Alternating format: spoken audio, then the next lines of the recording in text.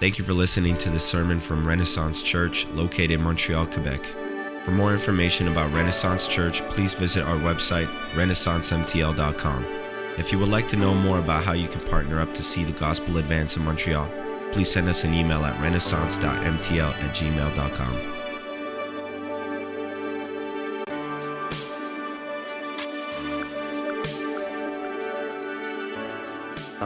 With that, if you don't know me yet, my name is Graham, and I'm one of the pastors here at Renaissance.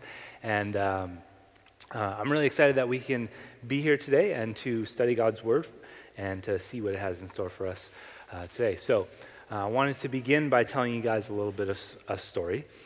So there's a famous story about this baseball player named Babe Ruth. Who's ever heard of Babe Ruth? Yeah? About half of us have not, maybe. But Babe Ruth was a baseball player, and he played for the New York Yankees. And in 1932, the New York Yankees and Babe Ruth were in the World Series. There he is, handsome little fella. And they were in the World Series against the Chicago Cubs. And so the World Series, if you don't know, it's like the championship game. It's like what everyone plays baseball for. So the story goes that Babe Ruth, he comes up to bat in the fifth inning, and he starts getting heckled by the crowd, right? Like they're yelling at him. They're not a fan.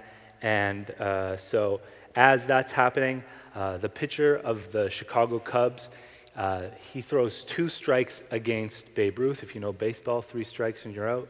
And so he's got one strike left. And so it comes down to this last strike. And but before that happens, Babe Ruth, he looks at the pitcher, and he points his bat at center field, kind of like he was going to call what he was going to do next, right? And so the pitcher throws the ball, and Babe Ruth, he hits this home run to center field, which is pretty amazing. The Yankees, then they went on to win the World Series in the next game, and Babe Ruth became famous for his called shot, right? He predicted what he was going to do.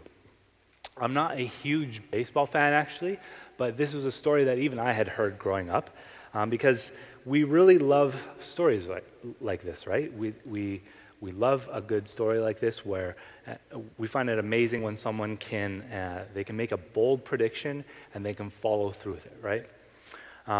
What we probably hear less of are predictions made by people that don't come true.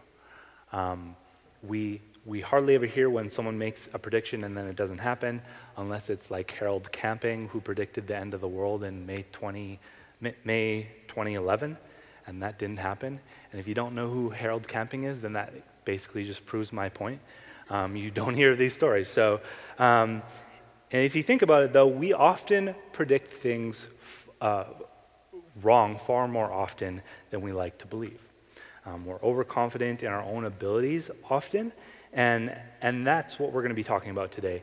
But before we do, I'm going to tell you another story of one of my favorite stories of another bold prediction and someone who was overconfident in their abilities. So another sports analogy for all you sports fans out there. If you're not a sports fan, well, too bad today, I guess. So 70 years after Babe Ruth's famous called shot in the World Series, in a different sport, someone else made another bold prediction, right? It was the wild card game of the 2003 NFL playoffs. So this was football, and the Green Bay Packers were playing the Seattle Seahawks. And so the game, it was tied at the end of the regulation time, and so it was going to go into overtime, sudden death overtime. That means that whoever scores first would win. So they do a coin flip at the end, and the person who wins the coin flip, they get to decide whether they want the ball or they want to give the ball away to the other team. You want the ball because if you score first, then you have more chance of winning. So instead of me explaining all this, why don't we watch what happened?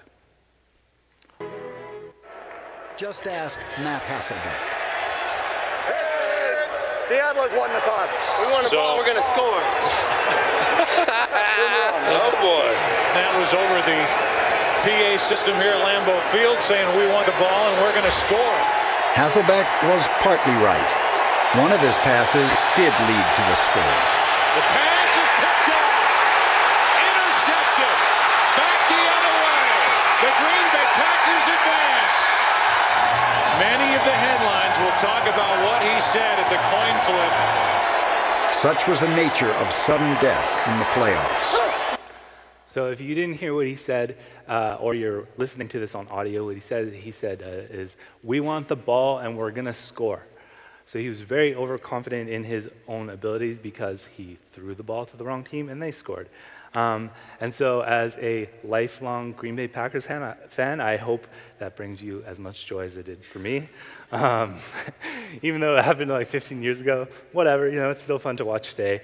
But anyways, it illustrates what we're talking about today, and that is what the Bible has to say about arrogance. So what does the Bible have to say about arrogance? And we're going to be looking at that from our series in the book of James. James, for those who don't know, is a New Testament book of the Bible, and it's a short little, it's written by the half-brother of Jesus, whose name was James. It's a short little book at the end of your Bibles, and so we as a church have been walking through this book of James, and we're looking to see what it has to say and what we can learn from it. So right now we are near the end of that series, and we've called this series Faith Produces, because in it, what we're exploring is what real faith looks like and what it will produce in our lives. So today, we're going to be in James chapter 4, and the main thing that I want us to see today is that faith produces lives that are aligned with God's will. So faith produces lives that are aligned with God's will. And we'll see that a little bit more as we explore our text for today. So if you have a Bible, I would invite you to turn in it to James chapter 4. James chapter 4 is where we're going to be. And we're going to be reading through verses 13 through 17. So again, James chapter 4, verses 13 to 17. If you don't own a Bible, behind Lynn there's a table and it has some Bibles on it. You can use one of those. If you don't own a Bible, you can feel free to take one of those home with you. That is our gift for you today. So again, James chapter 4, 13 through 17 is where we're going to be. Let me read for us what it has to say. It says, "Come now, you who say, 'Today or tomorrow we will go into such and such a town and spend a year there and trade and make a profit. Yet you do not know what tomorrow will bring. What is your life? For you are a mist that appears for a little time and then vanishes. Instead, you ought to say, if the Lord wills, we will live and do this or that. As it is, you boast in your arrogance. All such boasting is evil. So whoever knows the right thing to do and fails to do it, for him it is sin." So as we go through our text for today, we're going to kind of split it up into these two sections, right? So the first we're going to call the wrong attitude, and the next we're going to call the right attitude. So the wrong attitude and the right one. So let us start off with the wrong attitude. So James here, he starts by addressing the church, and he uses this hypothetical situation, right? It's likely that this isn't someone literally saying this. It's not like a plan that someone came to him and said, is this a good plan or not? But he uses this as an example to the church. He says, "Come now, you who say, 'Today or tomorrow we will go into such and such a town and spend a year there and trade and make a profit.'" And if we look at that on the outset, it actually seems like a pretty good plan, right? This person they have a plan together for themselves. They're going to go into a town for a year, trade, and then make a profit. And it's not a bad idea if you ask me. He's even proactive about it, right? He says that he's going to go today or tomorrow. He's not a procrastinator. He's going to get on it. And he's going to bring a friend, so he doesn't have to do it alone, right? He says, we will go into this town. So he seems like he has it all figured out. And so you might be asking, what makes this the wrong attitude? Why is he wrong for planning this? Well, one thing that I don't want us to think here is that making plans is wrong, right? James is not condemning the idea of us making plans. In fact, it is wise to make plans. It is a good idea for us to make plans. There's a king in the Old Testament named David, and he writes this in Psalm 20. He says, "May he grant your heart's desire and fulfill all your plans." So don't hear that the Bible is against you making plans, right? making plans is a wise thing to do, but that it's the attitude in which we make plans that is important. And so then what is wrong with this plan? Why does James give us this warning? So I want us to look at 2 reasons why this is the wrong attitude to have when making plans, and then we're going to come back to the right attitude to have. So 2 reasons why this is the wrong attitude. Reason number 1, this is the wrong attitude because this plan is arrogant. Number 1 is it's arrogant. One thing that we need to take into account when we read this is that we can't actually hear the tone of the author, right? At glance, this plan, it doesn't seem that arrogant. It's simply a plan to go to a town, trade for a year and make money. To me, that doesn't seem like a bad plan. But in reading it, though, we can see that James has a certain attitude in mind, right? Because I could say to you guys, hey, this year I'm going to North Africa, and I'm going there to help some missionaries. Or I could say to you, hey, I'm going to North Africa to help some missionaries there. I'm going there to help some missionaries, right? There's a different attitude in both of those. In both, the content is pretty much exactly the same. It's exactly the same words, but it's the tone that's different. And that makes a big difference here. And that's simply what we cannot understand just from reading it. But James, he tells us this if we just read a little bit further. We see that his concern here is with an arrogant attitude. So this is what he says in verse 16. He says, "As it is, you boast in your arrogance." And he says, all such boasting is evil. So again, his concern here is with an arrogant attitude, one that boasts in our own abilities, one that is proud and it says, look at me and all that I'm going to do. I'm going to do this and I'm going to do that. You just watch. Keep your eyes on me. And I'm going to tell you something a little bit about the culture that we live in today. I would propose that our culture, and even maybe some of us sitting here today, we probably don't think that boasting is really that bad.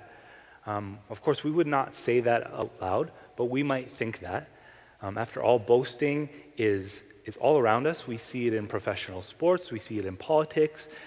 Pretty much any form of competition often involves a bit of trash talk.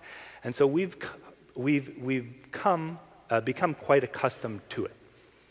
And really, even at its worst, it's fairly inconsequential, right? If we boast and we're wrong, maybe we suffer a bit of a bruised ego, or maybe someone's a little bit annoyed at us for a while, but that's about it. But I want us to give us another view of boasting today because the Bible actually has a lot to say on this topic. So let me read for you guys a few verses. First of all, in the verse that we just read, James calls all such boasting evil. So that's pretty strong to say that it's evil. In 1 Corinthians 5, verse 6, Paul writes, he says, your boasting is not good. Do you not know that a little leaven leavens the whole lump? Right? So, in other words, even a little sin, such as boasting, becomes big, and it is a very big deal. Then Psalm 34, it says, O Lord, how long shall the wicked exalt? They pour out their arrogant words, all the evildoers boast. And then in Jeremiah 9, he says this. He says, thus says the Lord, let not the wise man boast in his wisdom, let not the mighty man boast in his might, let not the rich man boast in his riches. And I was reading through a number of these this week. This is just a sample of what the Bible has to say about boasting. There are many other verses where the Bible talks about the seriousness of boasting. And so I don't want to take this lightly today. And the reason I don't is because the Bible doesn't. So again, reason number one why this is a wrong attitude is because it is arrogant. If we look back at James, in verse 14, he says, you say that you will do this and you will do that, but yet you do not know what tomorrow will bring. He says, what is your life? For you are a mist that appears for a little time and then vanishes. Here's what he's saying. He says, what are you making these big plans for? You are only here on earth for a short amount of time. You are a mist in the grand scheme of things. You don't even know what's going to happen tomorrow, so why boast in your plans? So the problem, again, isn't in making plans. The problem isn't that he's making plans. The problem is that the plans are presumptuous. It makes assumptions about things without knowing. It says, we want the ball and we're going to score. Well, how do you know that? Right? How do you know that's what's in store for you? You don't.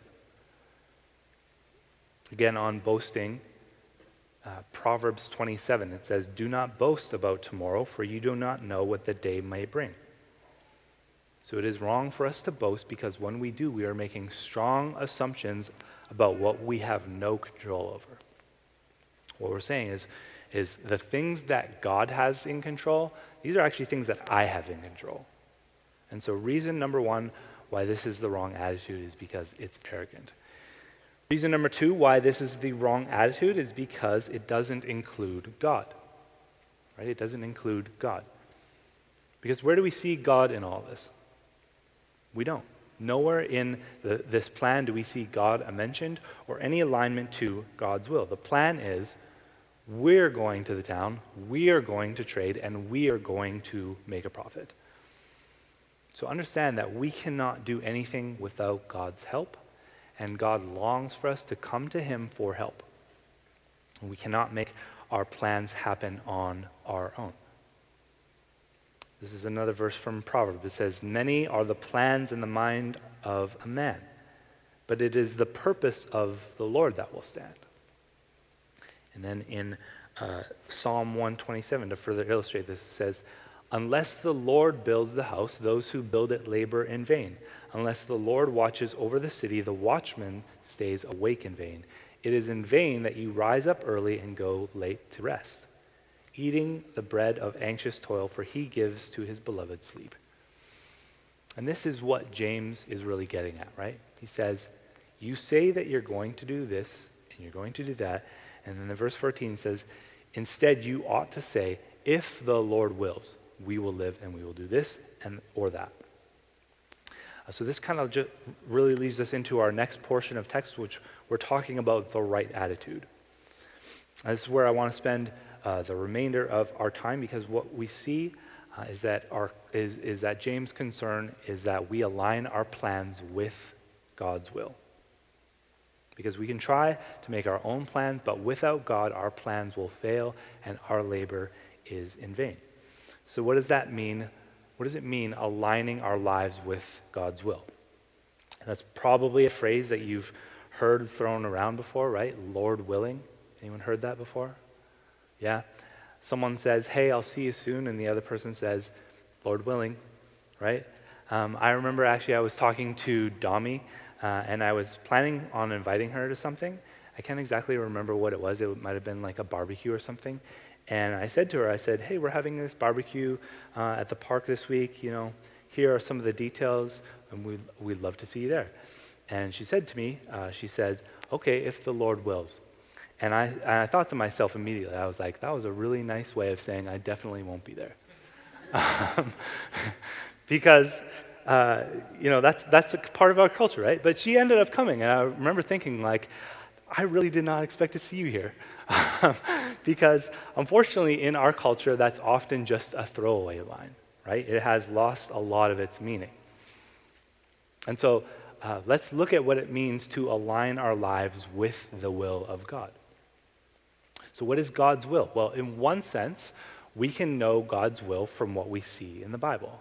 We can read our Bibles and we can see that there are clear commands of things to do and things not to do. And when we are obedient to this would be aligning our lives with God's will. So sharing the gospel, being part of Christian community, taking care of widows and orphans, all of these things, we know we are aligning our lives to his will when we obey his word. And there's a number of other things that we can know from his word. So you don't have to wonder, for example, hey, should I have an affair with this guy or girl from work? Because the Bible is pretty clear that that would not be obedient to the will of God. God does not will for us to sin. So we have clear directions from the Bible about how to align our lives with his will. But in another sense, knowing God's specific will for our lives can often be confusing, right?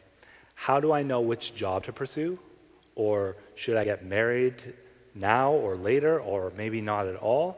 Or if you're like my wife, what do I choose on the menu? We don't always know what God's will is for our lives, and so it can be confusing. Here's the thing, though. Like we see in this example in James, what we tend to do when we don't know what it is we just make our plans ourselves.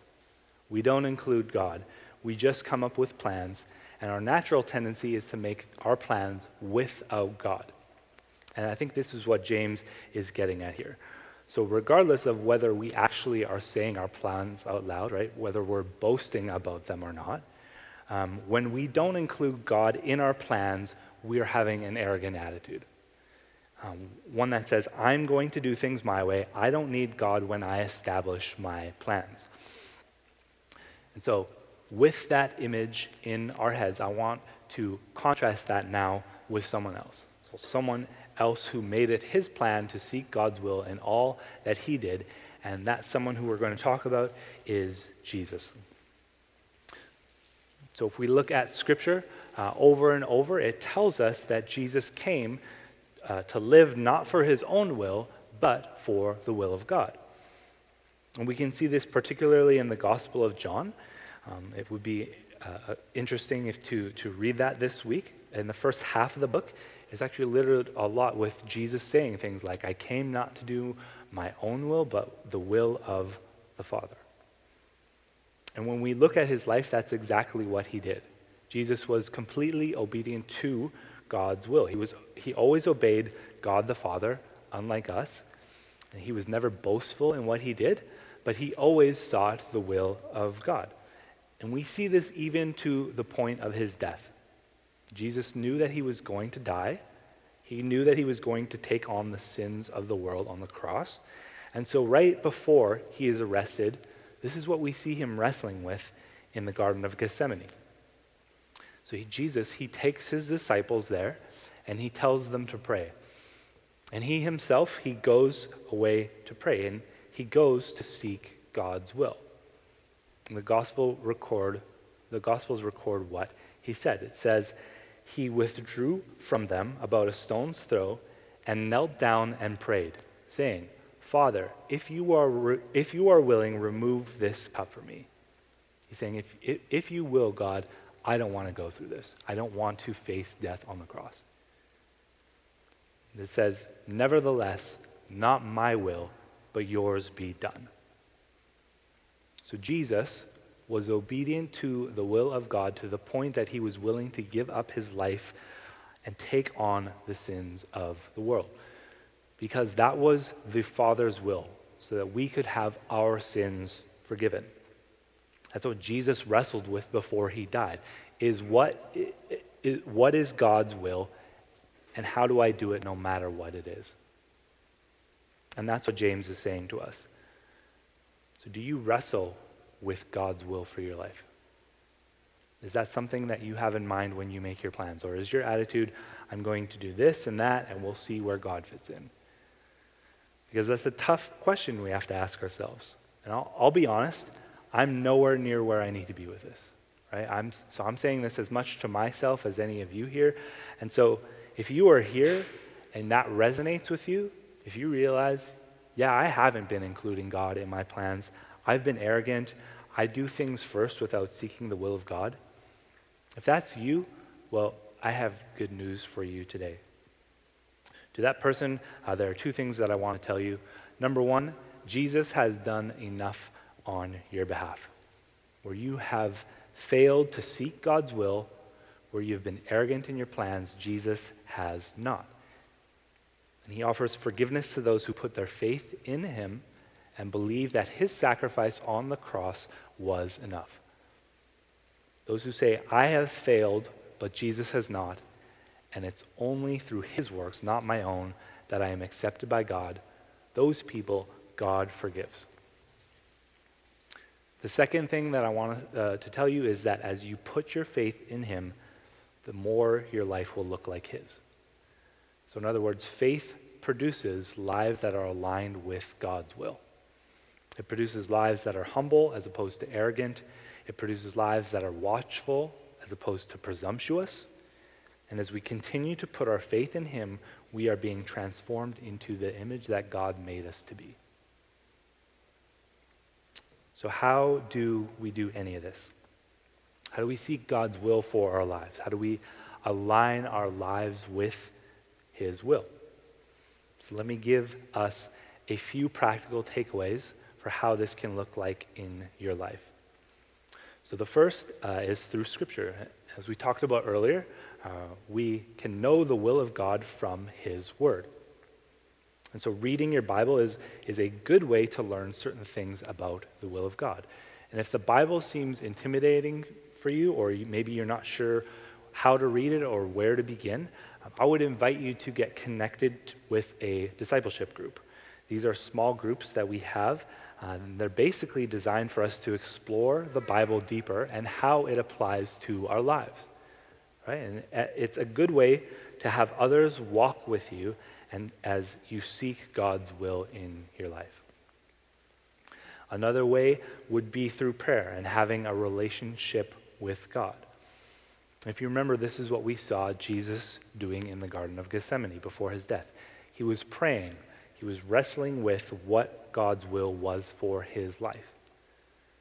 He said, God, if you are willing, I don't want to go through this. He said, but whatever your will is, I will do it. Not my will, but yours, God. So let us seek God's will through prayer and a relationship with God. I read this week.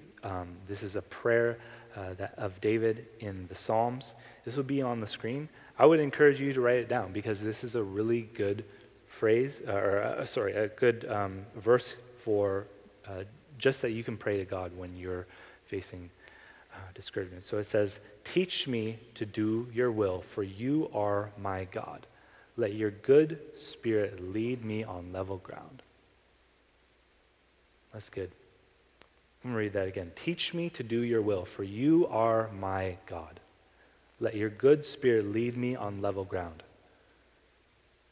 I would encourage you this week to pray that, or pray that whenever you are confused about God's will for your life. Prayerfully make your plans and watch how God is working in his will in your life. Because when we go to God and we seek his will in our plans, God works in our lives to make us humble instead of arrogant. We will see our lives align with his will. And then final practical note here. How do we seek God's will for our lives? Well, we can do so by making plans according to God's will.